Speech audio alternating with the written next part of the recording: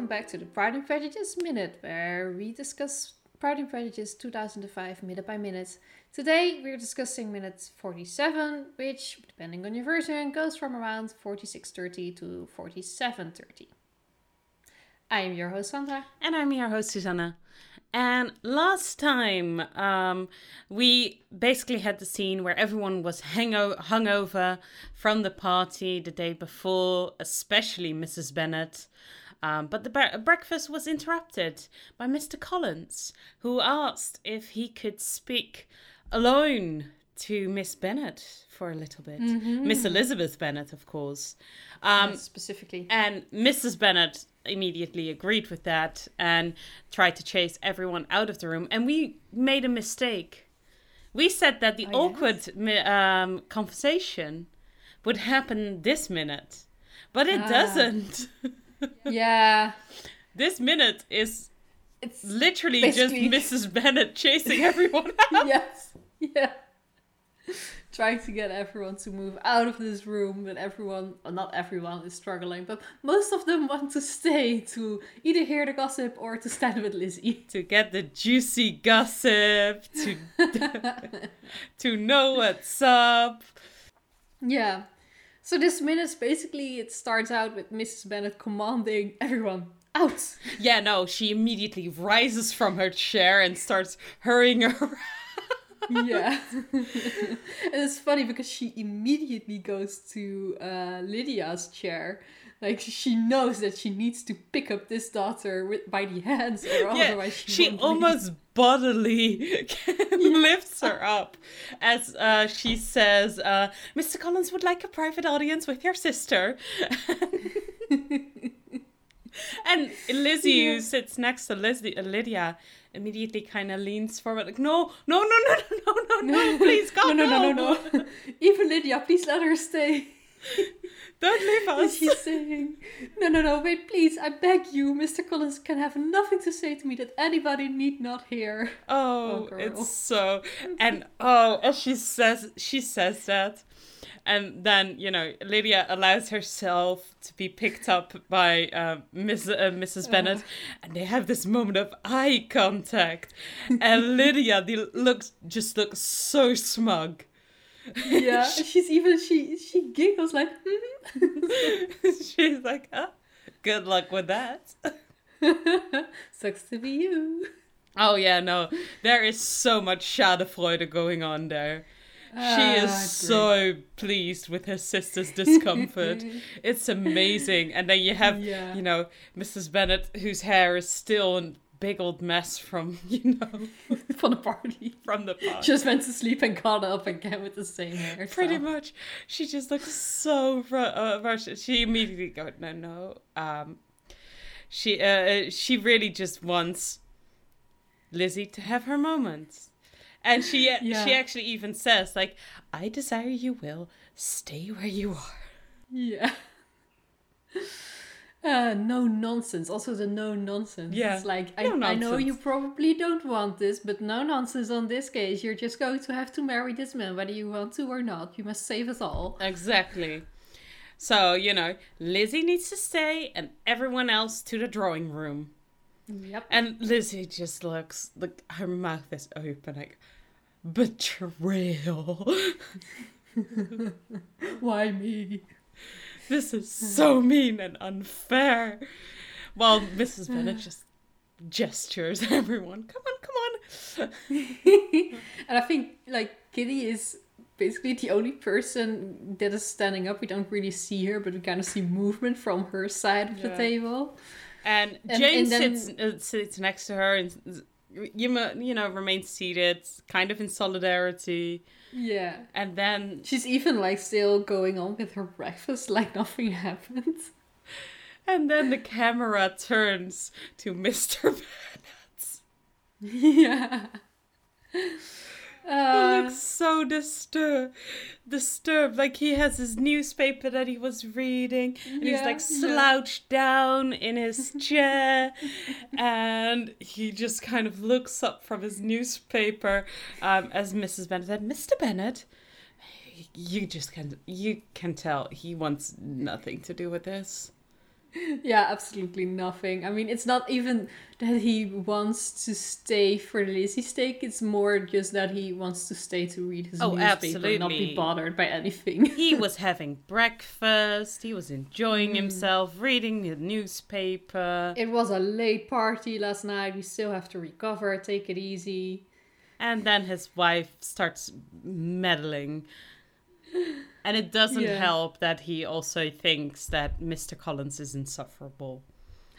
Yeah, it's really funny because I think before this shot you had a little bit of a wider shot of the room, and of course Mrs. Bennet is like, trying to usher everyone out, like it's all kind of bustling in the room, and then Mr. Collins is sort of in the corner standing there very awkwardly, like, okay, yeah, no, this is happening. Oh, oh, Mr. Collins.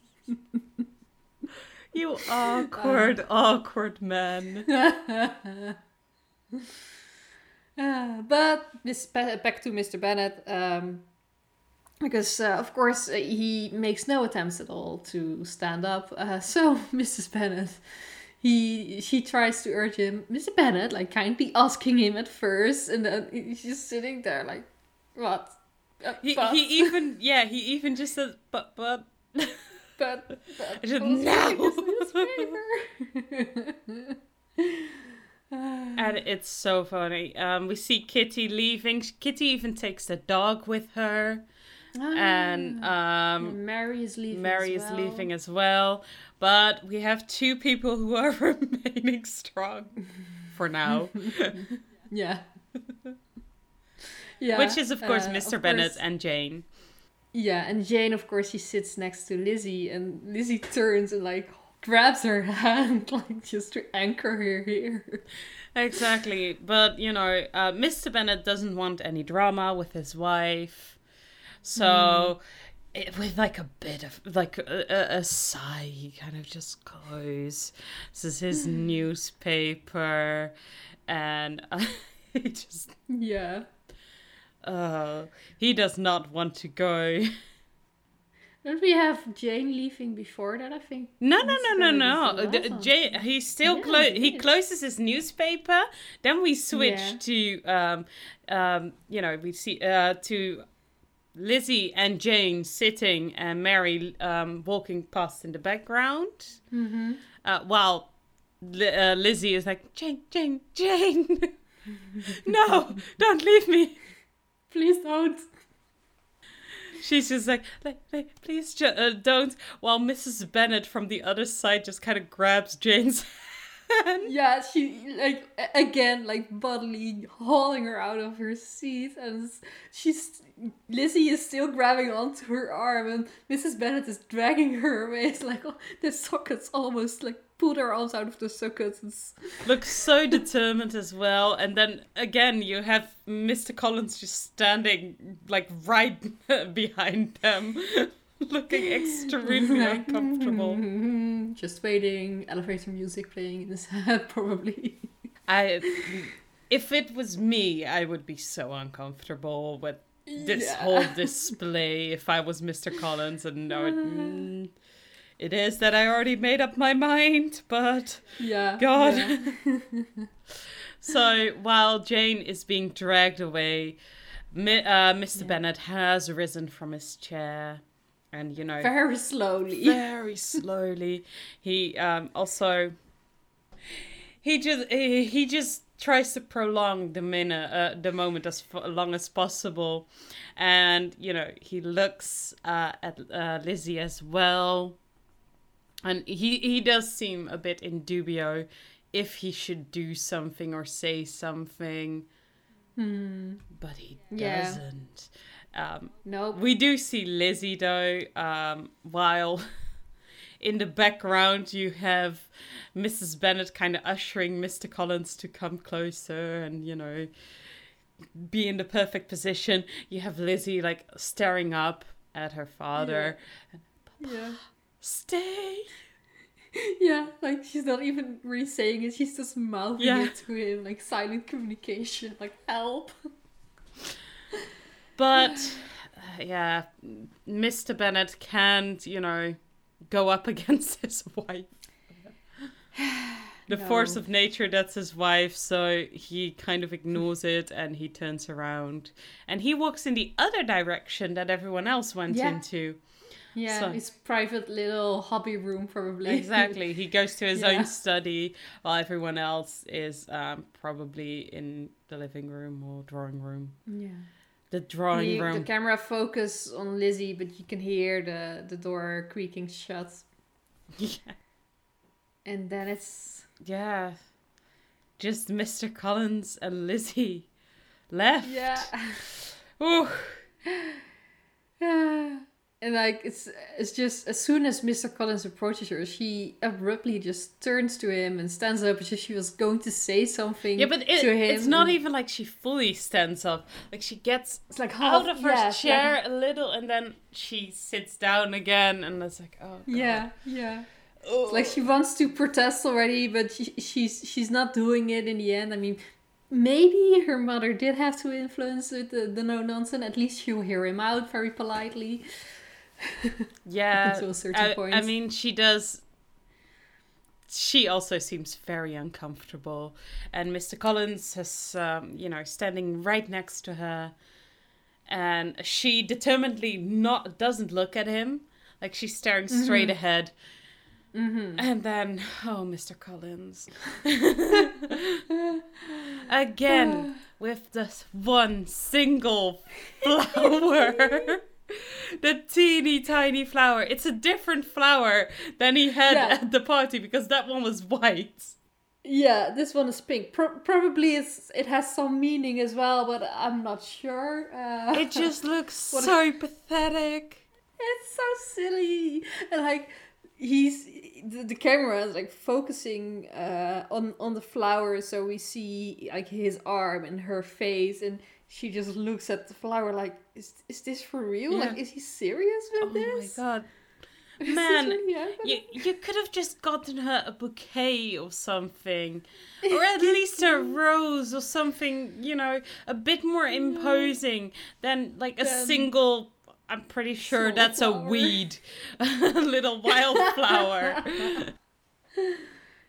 I mean, it's a very cute flower. Oh, but absolutely, in this setting, no. I mean, dude, you're asking her to marry you. Spoilers. The least you could do is try to be a little more impressive. Yeah. And yeah. Liz just stares at it like the camera just slowly zooms in on the Yeah, flower. it's like the dramatic zoom. And Lizzie has like this look of like astonished and mild horror on her face. Like, oh, this is really happening. This is okay. Yeah. And then- this is the end.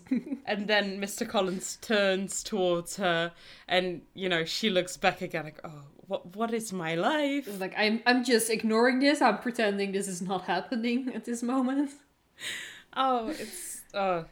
It's so awkward. And then when he sees that Lizzie is ignoring the flower, of course we don't see Mr. Collins' face, but he probably sees, okay, she's not gonna accept it like that. Yeah. So instead he just places the flower next to her plate, like leaning up against her little coffee cup, A saucer, yeah. a little saucer, and And again, the camera just takes a few seconds to zoom into the flower. Like, it's so dramatic. that is definitely just a flower, like a little flower, wildflower that was growing in the garden that he picked. Yeah. And it's cute. Yeah, or I can imagine that it was somewhere in his room already very staying as a decoration piece. And he was just like, I'm just going to use this here. That would be horrible. Put in some effort, man. You're trying to woo her. And you're doing a terrible job. Yeah. And then basically we get started with the whole ordeal. Yes, the last few seconds of this minute, because it's already been, we're almost at the end of the minute. He starts with the actual awkward conversation that we promised last minute. Yeah. With a sort of, dear Miss Elizabeth, he has practiced this. He has written this down before. And like, he had nothing to do at the party. All he did was just recite this whole thing. like, the whole thing just sounds like something that he memorized. Yeah. On top of his head, like even with the opening, sounds more like how you letter? like how you open a letter than actually talking to someone. And he even he stands, the way he stands is more like he's reciting something.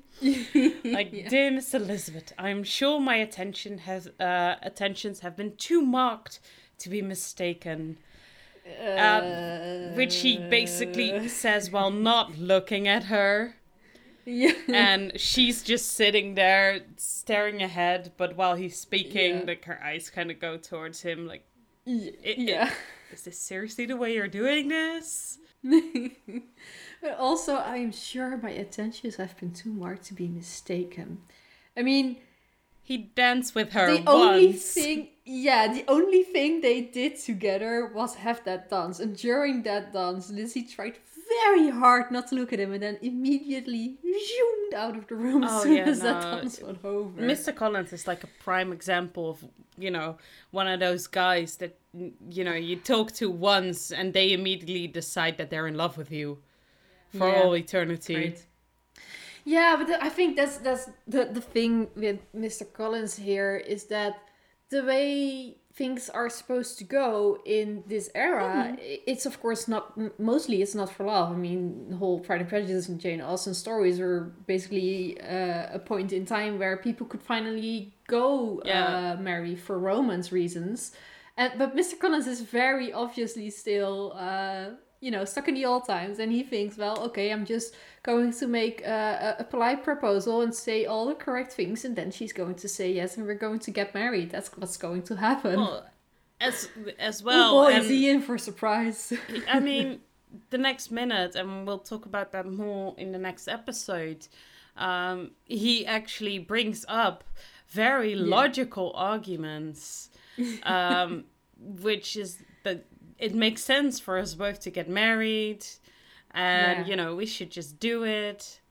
Yeah. All I'm saying is that he should have put a little bit more effort in. Yeah, I mean, he is at the breakfast table.